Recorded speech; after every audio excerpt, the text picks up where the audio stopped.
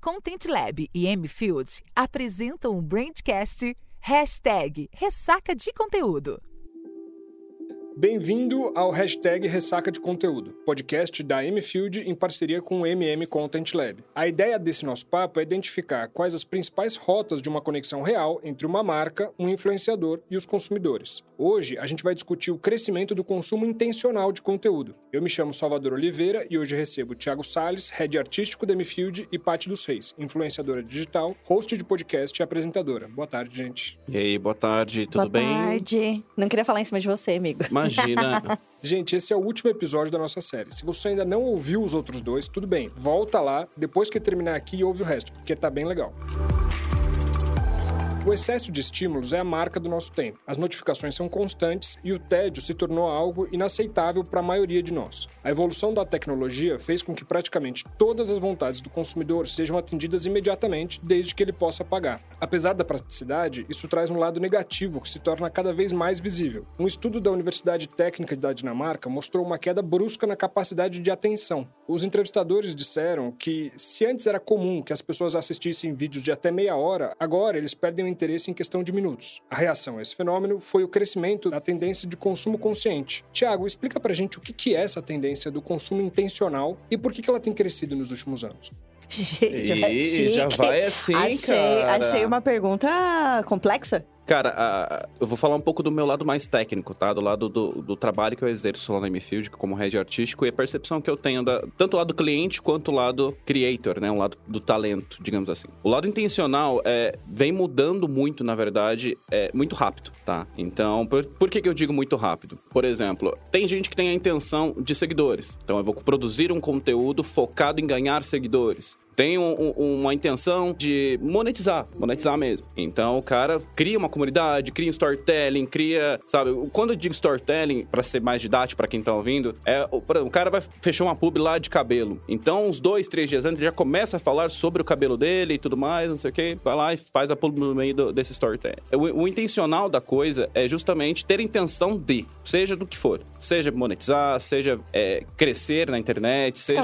Ficar famoso, exatamente. Então, isso tem crescido demais e muito rápido. Esquecendo um pouco, até o que a gente estava conversando um pouco antes de começar o podcast aqui entre eu e a Paty, sobre criatividade, né? As pessoas esqueceram um pouco a criatividade em si, só intenção, sabe? Eu acho que isso é um pouco de cuidado, inclusive, que eu acho que todo mundo tem que ter. Tanto o lado creator quanto o lado do cliente, de entender de fato se aquela intenção de fato é real, sabe? Na hora da escolha do influenciador. Tiago, isso você está falando da parte do produto que é feito pelo influenciador. Mas isso. E do consumo do usuário da rede social? Ele começa a ficar mais seletivo naquilo que ele vai consumir ou isso não é uma tendência que a gente observa agora? Sim, é uma grande tendência, viu, Saulo? Por quê? Hoje em dia tem muita opção na internet. E as pessoas estão muito rápidas, muito aquela falta de tempo. Uma ansiedade, exatamente. Então, as pessoas estão indo naquilo que elas querem ver, sabe? Eu acho que a gente não tem me metendo na resposta por favor, meu amigo Paty. Thiago. Por favor.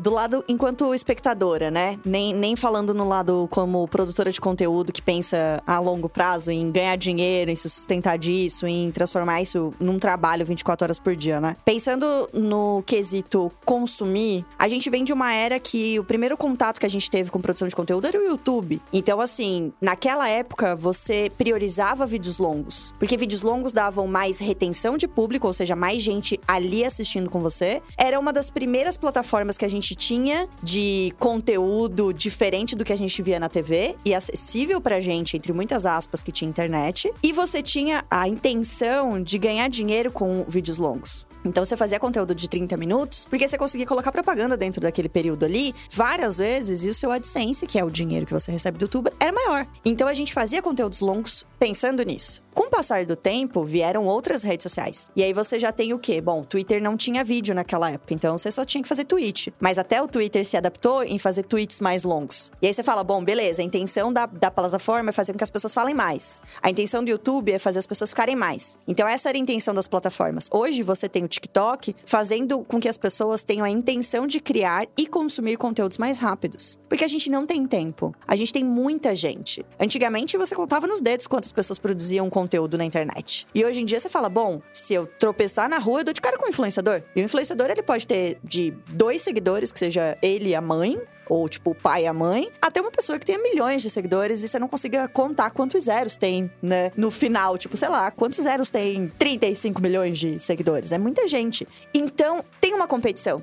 Você tem a intenção de criar um conteúdo, você tem a intenção de se conectar com o público, você tem a intenção de consumir um conteúdo mais rápido também. Por quê? Você não tem tempo, a oferta e demanda é muito grande e você não vai perder tempo vendo uma coisa que não te interessa. Ô, Paty, mas isso é interessante, porque você falou 2 vezes da limitação de tempo. O dia tem 24 Repetitiva. horas... Aqui, ó.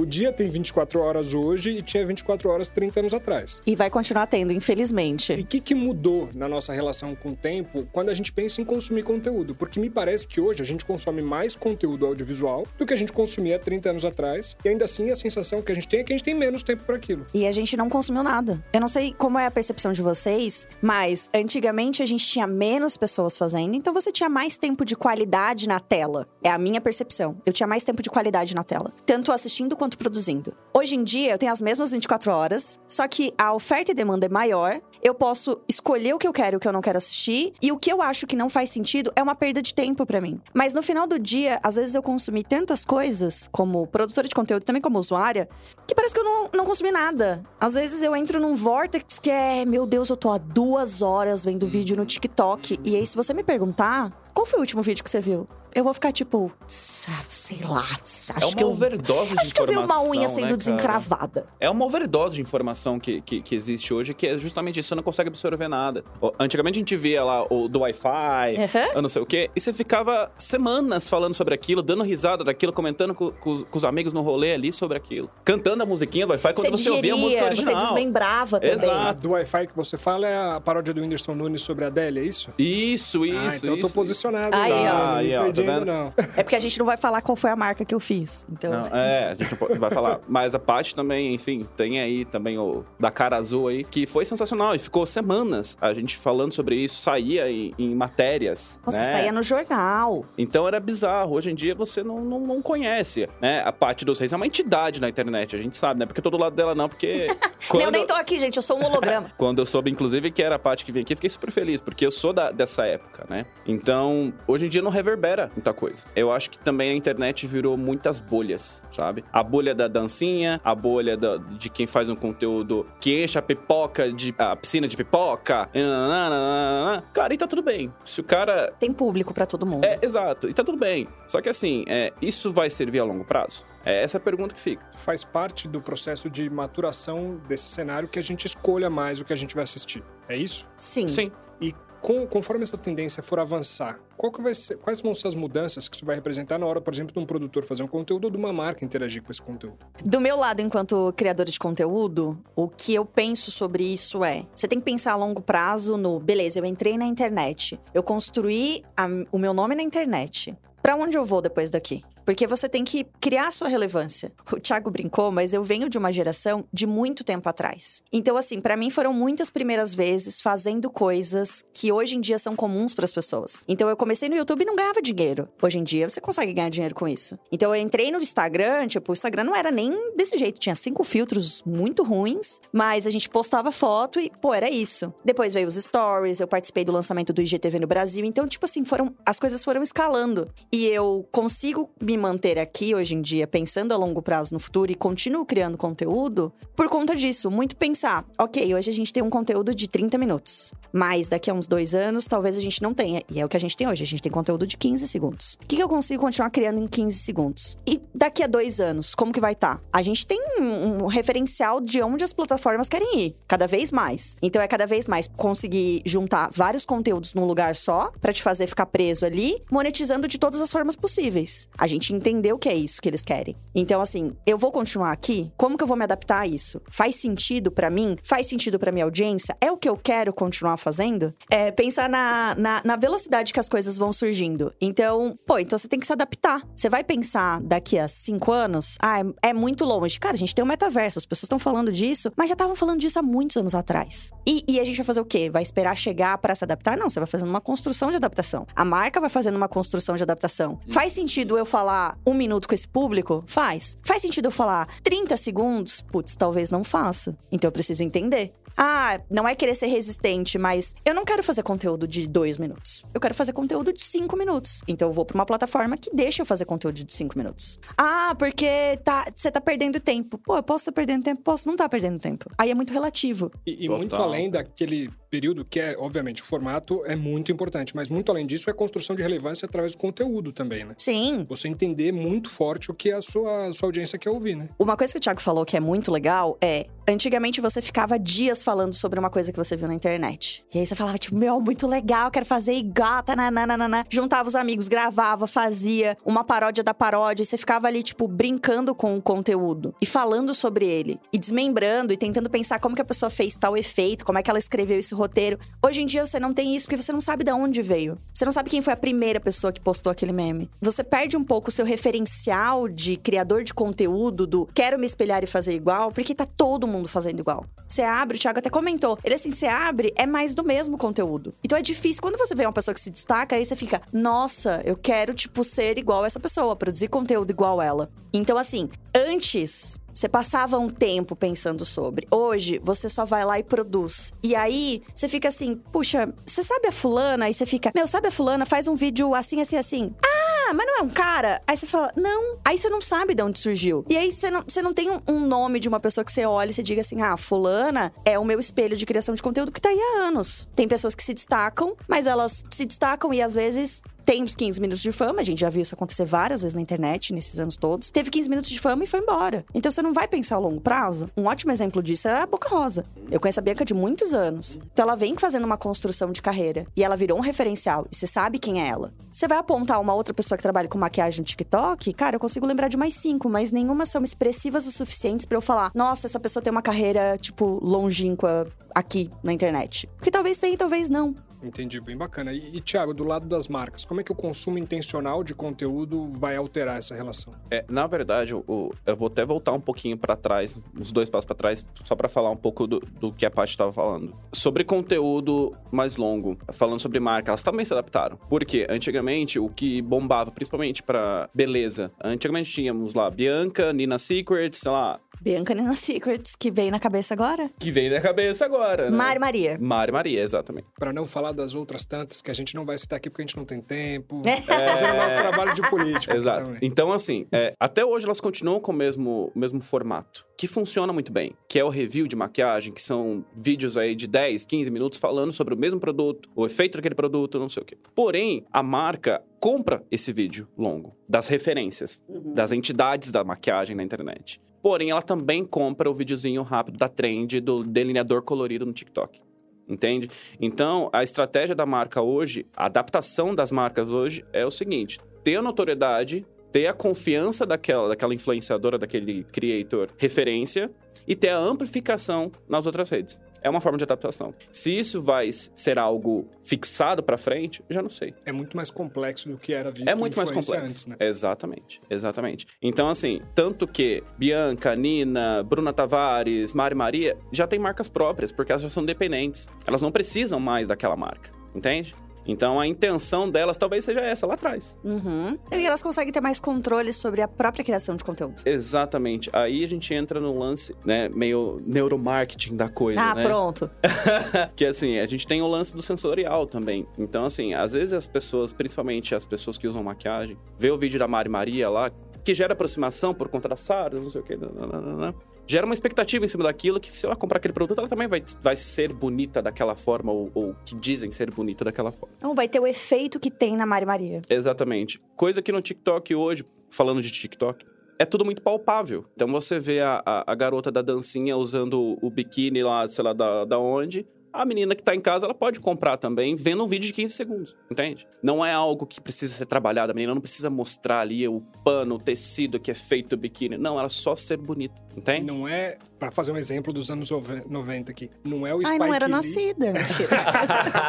Não é algo como o Spike Lee fazendo um vídeo com Jordan pra vender um tênis da Nike. É uma coisa megalomaníaca. A gente tem essa construção, mas aí vai da marca entender o que ela quer. Ela quer o quê? Vender? Ela quer que as pessoas conheçam a marca? Ela quer alcançar mais pessoas? Então, falando nesse sentido, primeiro você precisa entender a intenção da marca. Qual é o objetivo dela com as redes sociais em geral, nem só com os criadores de conteúdo. É tipo posicionamento de marca nas redes sociais. Um segundo momento você pode ter uma construção de um produto que converse primeiro com as pessoas mais relevantes do nicho, para ir desmembrando para outros parceiros em outras plataformas que produzam um conteúdo também com a mesma pegada, para chegar no final, que é o cliente, que é o consumidor. Isso vai muito de como a marca entende que faz sentido. Então faz sentido a moça fazer uma propaganda de produto de cabelo, só botando o produto de cabelo, uma sacola na cabeça e fazer a limpeza da casa enquanto o produto age? Se pra marca fizer sentido e se essa for a forma que ela se comunica com o público, show. Mas agora, se você quiser ter, sei lá, Sabrina Sato levantando de manhã com cabelo sedoso e mostrando, tananã, é uma outra pegada.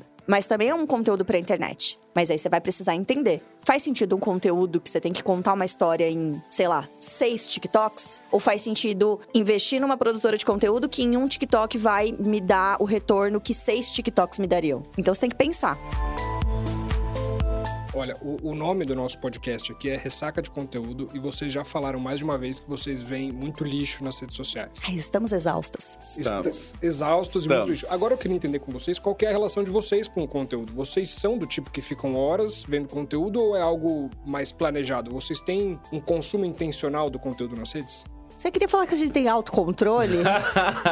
Palavra tua.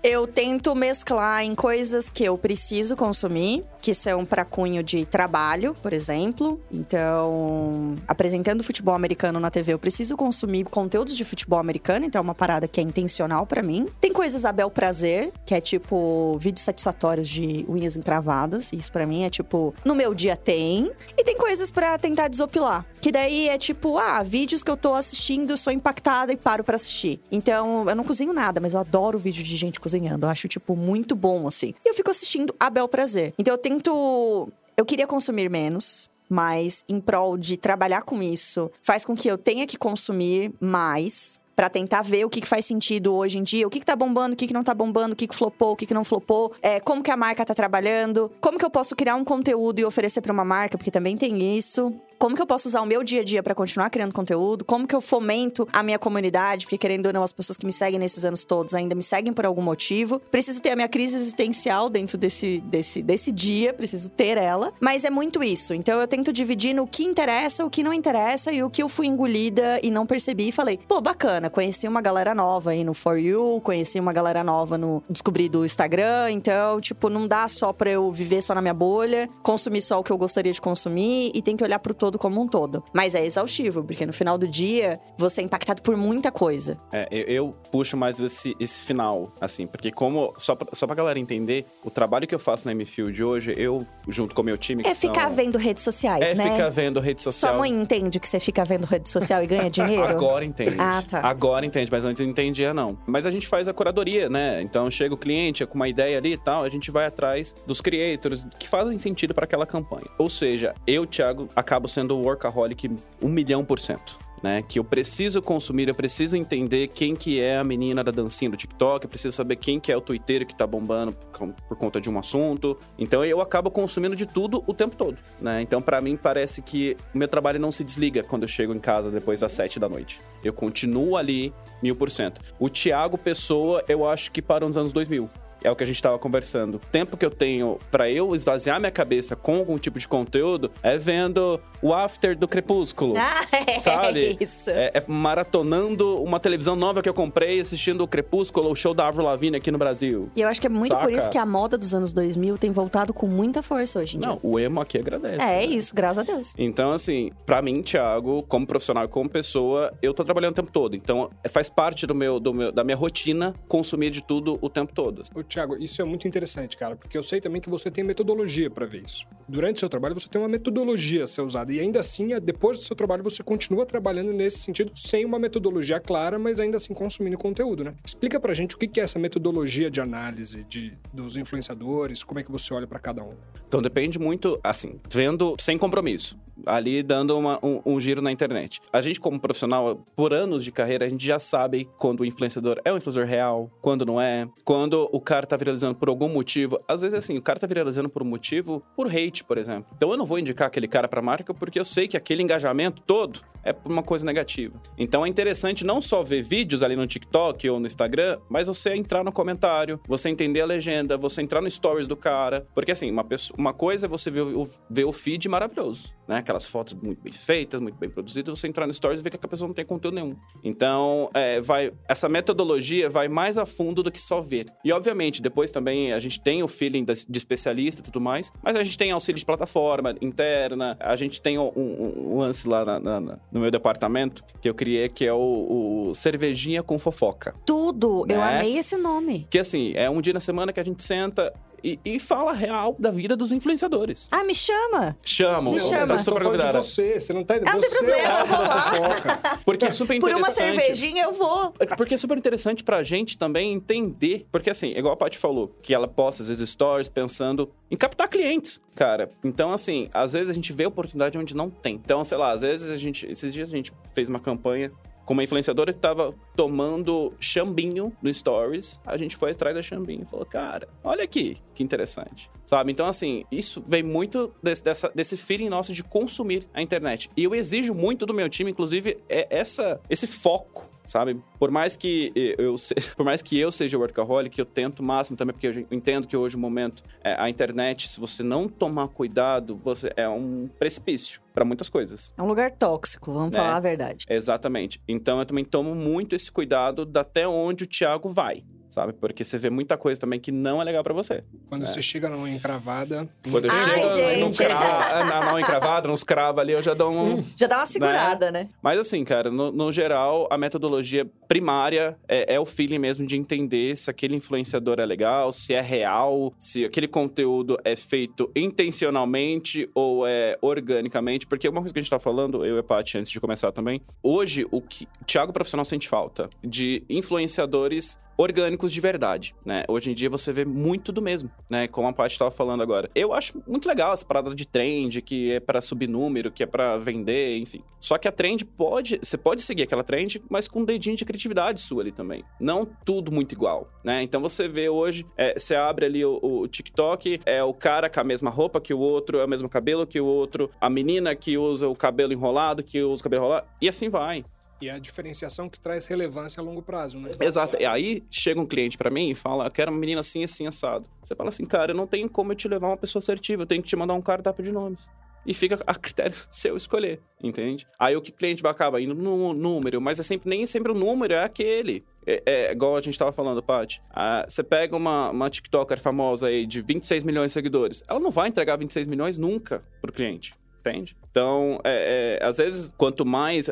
não sei se entra nisso. Só para as pessoas entenderem, quanto maior a audiência também, a tendência do engajamento é ser menor. Ah, não. É terrível. Terrível. Isso acontece mesmo. E eu também não sei, até fica uma questão para a Paty, se ela acha isso. Será que essa tendência também de trends, de não sei o quê, de short vídeos, foi para se adaptar ao algoritmo das redes sociais? Muito provavelmente. Porque hoje em dia, ao meu ver, enquanto produtora de conteúdo, nada que você faz não é pensando no algoritmo. A gente teve a produção de conteúdo por bel prazer, que vamos fazer for fun, a gente vai se divertir, a gente tá se conectando com o público, a gente tá fazendo uma coisa que a gente gosta Hoje em dia as pessoas entram na internet com um objetivo. Ou elas querem ser famosas, ou elas querem ser famosas e ganhar dinheiro, ou elas querem trabalhar com isso, porque teoricamente é fácil, e tudo bem, cada um tem o seu objetivo pra entrar, mas hoje em dia elas entram na internet com um objetivo muito claro. Não é só pra se divertir, não é só pra receber mimo, não é só pra ser convidado pra festa. É pra isso também, mas porque eu quero transformar isso no meu trabalho. Quando eu comecei, não era. Então, sim, pra mim hoje, muito gira em torno do o que o algoritmo quer. Porque, querendo ou não, hoje em dia o cliente, ele entra, ele vai ver, você me entrega, sei lá, 1.000 vendas e você tem 5 mil seguidores, mas a fulana que tem 26 mil, talvez ela me entregue 1 milhão. E aí vai lá, ela te entrega 100 vendas. Aí o cliente fala, porque essa pessoa não é boa, porque não sei o quê, bababá. E você fala, bom, pode ser que a pessoa não tenha sido boa pro seu produto. Mas aí não é um problema só da pessoa. É um problema de uma construção de todo mundo por trás. Como que a agência não viu que essa pessoa não era melhor? O cliente insistiu. Então vamos deixar claro que a culpa não é do criador de conteúdo. Entende? Então você tem o quê? O Thiago trabalhando por trás, conhecendo o influenciador e levando pra marca, porque esse é o trabalho dele. É isso que ele faz de curadoria. E aí vai da marca também ter um pouco mais de conhecimento. E aí acho que também é um trabalho mais difícil, Thiago, você fazer a marca entender como funciona. É muito difícil. Porque você tem 3 lados diferentes. Você tem a marca, você tem a agência e você tem o influenciador. E o consumidor de conteúdo E o consumidor. Também, né? E aí o influenciador entende de quem? Do público dele. Aí a curadoria entende o quê? Bom, beleza, eu entendo o que o cliente quer, como que funciona esse influenciador e como que vai impactar o consumidor final. E a marca assim, bom, eu tenho dinheiro, eu tenho produto, então vocês têm que fazer aí o que tá na minha cabeça. Aí você fala, mas se a gente não conseguir juntar os 3 e virar um superpoder, a campanha vai flopar. Exatamente. Você não vai vender, você não vai alcançar. Pra fazer uma analogia voltando aos anos 2000, é o Capitão Terra, não é? Exatamente. Exatamente. Terra, água, ar, fogo, Capitão Planeta. Capitão Planeta. Exato.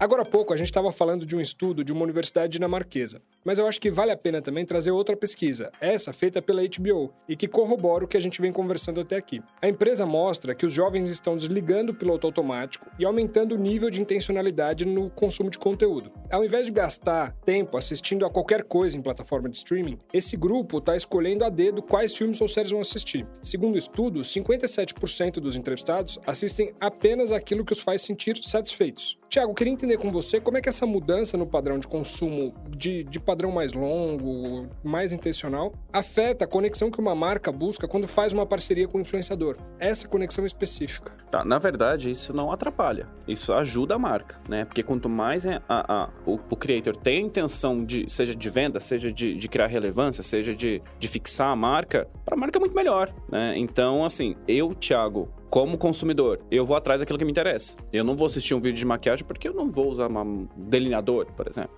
Então, assim, é aquilo que a gente estava falando também. O tempo hoje, por mais que continua tendo 24 horas, ainda é muito pouco pra gente, né? Os jovens de 30, 40 anos aqui, digo jovem. Jovem, gostei do jovem. Então, a gente trabalha, a gente faz uma correria muito louca durante o nosso dia a dia. Então, assim, eu acho que quanto mais intencional, acho que isso não atrapalha de forma alguma a marca, sabe? Acho que ela até procura isso hoje em dia. Mas eu acho que a marca tem que entender se essa intenção faz sentido. Se faz sentido. De novo, é aquela coisa, você tem a intenção de vender, você tem a intenção de fazer as pessoas conhecerem o seu produto. Essa pessoa faz sentido dentro do seu planejamento? E esses anunciantes já entenderam esse momento? Elas sabem dessa necessidade por relevância ou ainda estão buscando algo anterior nesse padrão?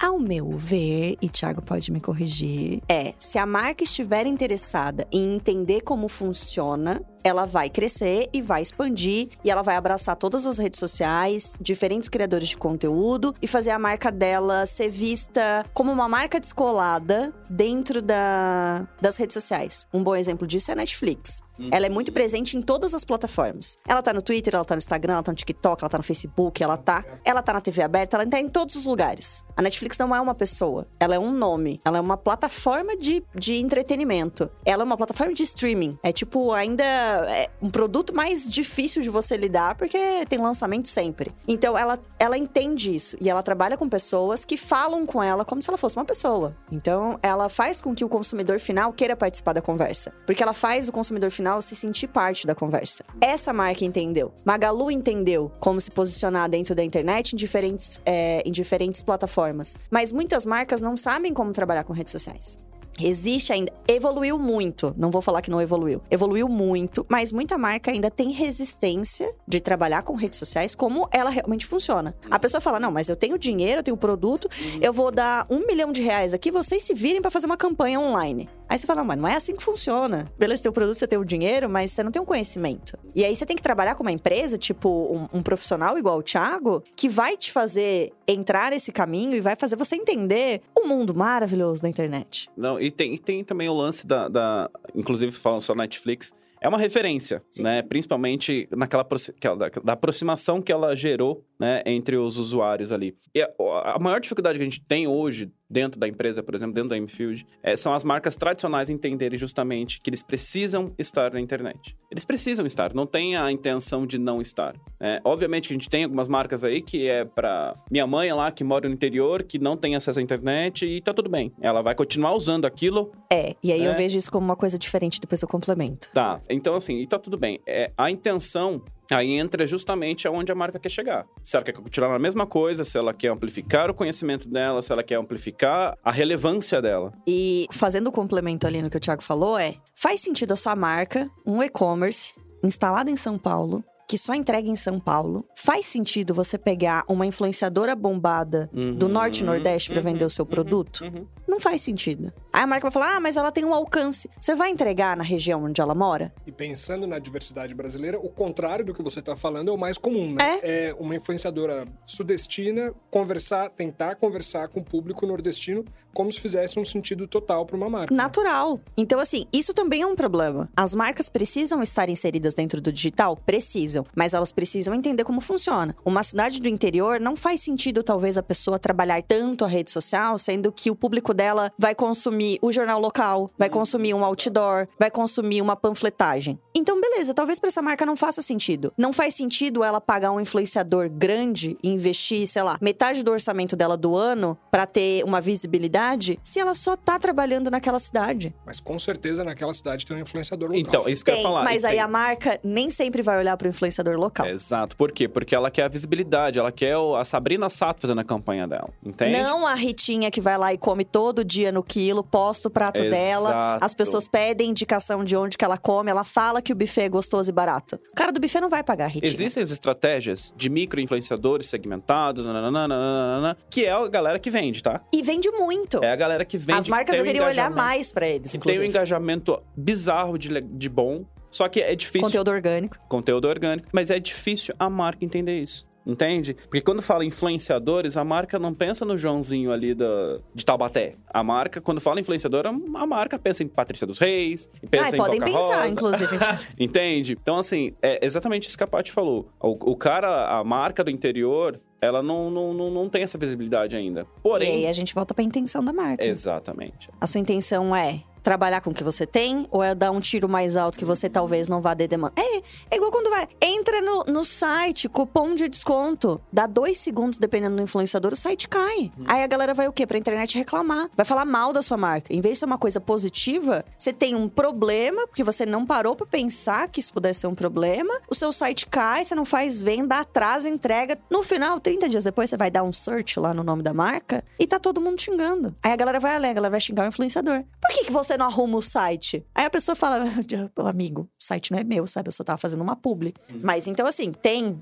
Dentro dessa esfera, a intenção da marca, ela tem que ser direcionada, mas você tem que entender. Tiago, agora eu queria que você trouxesse também algum benchmark que vocês costumam trabalhar desse relacionamento. Benchmark, para quem está ouvindo, só para deixar claro, é um caso específico que mostra o melhor exemplo possível de uso das plataformas nessa conexão. A gente fez recentemente Sadia, né, que é um cliente nosso da casa, que é BRF. A Sadia, ela usa influenciadores regionais, então é muito forte mesmo no Nordeste. Então a gente pega lá a tiazinha que faz o almoço, que mostra ali pros seguidores dela. E ao mesmo tempo a gente fez Lollapalooza com VTube, sabe? A gente fez a dancinha com vários influenciadores grandes no TikTok. Então, é uma marca em que é aberta a entender as intenções dela, assim, sabe? Então, ela deixou muito explícito pra gente as intenções, que é pegar 100% do público. Então, a gente tem a liberdade de usar várias estratégias, seja awareness, seja always on, e assim, é um sucesso dentro de casa.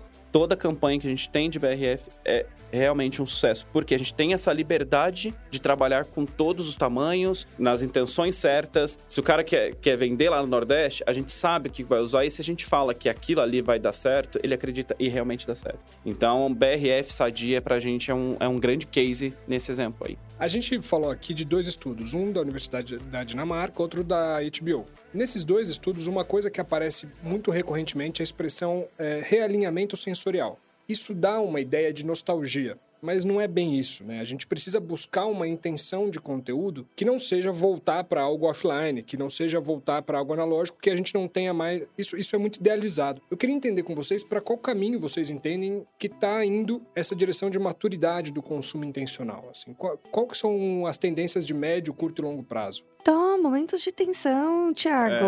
O que eu penso sobre isso? A gente não tem conseguido criar uma tendência nova. Então, assim, tá ficando cada vez mais difícil a gente criar alguma coisa muito inovadora. E por isso a gente tem voltado nas tendências dos anos 80, a gente voltou para os anos 90, agora a gente tá nos anos 2000. Então, assim, você cria...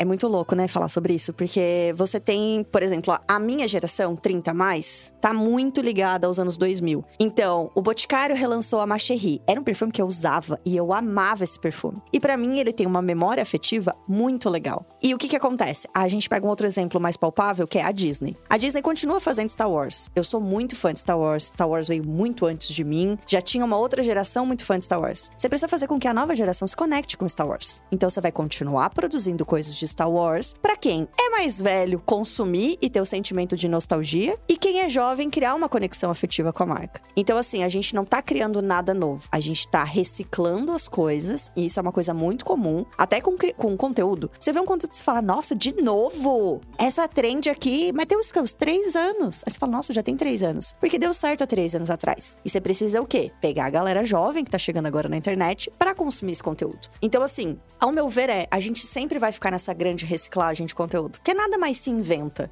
Tudo se copia e tudo se recria e tudo se recicla. Então, é muito difícil. A gente pode até dizer que daqui a uns 10 anos a gente vai ter umas tendências de 2010, por exemplo. Uns filmes de 2010, umas roupas que você usava em 2010, que pra gente não é muito longe, é 12 anos. Mas 2 anos a mais, vai dar o quê? Uns 22 anos, a gente vai falar, pô, lembra, Thiago, 2010, a gente usando essa roupa horrorosa, usando conjuntinho? Aí vai estar lá de novo conjuntinho na moda. Então, acho que é muito sobre isso, assim. A gente vai continuar reciclando conteúdo, vai continuar reciclando ideia, vai continuar trazendo o sentimento de nostalgia pra quem já passou dessa fase, pra quem quer relembrar essa fase. Inclusive, eu e o Thiago, a gente tava falando, tem Crepúsculo no cinema. E a gente já é 30 a mais. Eu pagaria pra ver? Com certeza. Com certeza. Então, assim, você fala, pô, legal. Talvez a nova geração olhe pra esse filme e fale, nossa, filme de vampiro. Isso. E daqui a uns anos vai falar, nossa, eu vi esse filme de vampiro no cinema, ele é muito old school. E funciona muito, cara, funciona muito. Um outro exemplo de Boticário foi a linha do Babalu. Nossa, sim. Cara, esgotou, tipo assim, em 24 horas. Foi bizarro. Então, assim, a galera quer o antigo de volta, mas também não quer parar no antigo. Entende? Você quer que tenha um negócio de ouvir Spotify em formato de Discman, mas você não quer comprar um CD e etc. Você quer que se modernize. Exatamente isso. Existe isso? Não, a gente pode criar. A gente cria aqui. Entendeu? Mas cara, então câmera assim, analógica voltando. Câmera analógica. Mas câmera analógica com visor, por exemplo, é uma coisa que pode ser palpável hoje em dia. E é cool, né? É cool. E caro. Cool. E caro também, caro. Então, assim, cara, só que o que eu entendo disso também, que não tem como a gente prever que isso vai acontecer. Se você me perguntar 6 meses atrás, vai voltar o emo de volta. Mas nunca morreu. No meu coração nunca morreu. Não, no meu coração também não. Mas para as pessoas... Sim. Entende? Você vê muitas bandas, né? Festivais voltando. Agora. Festivais, exatamente. Então, assim, é muito maluco, cara, porque não tem como você prever que isso vai acontecer, que isso vai voltar, ou que não vai voltar. Mas é o que a Paty falou. Nada se cria, tudo se copia, como já dizia a Chacrinha, né? Já voltando... Já estamos até usando, a gente já tá até usando uma fala que nem é nossa. É super atemporal isso. E, de fato, eu acho que a nostalgia, principalmente, é uma coisa que vai acontecer sempre, assim. De uma forma mais modernizada, mas vai acontecer sempre. E não precisa ser um sentimento ruim. Você pode fazer uma adaptação para as coisas serem mais modernas. Exatamente.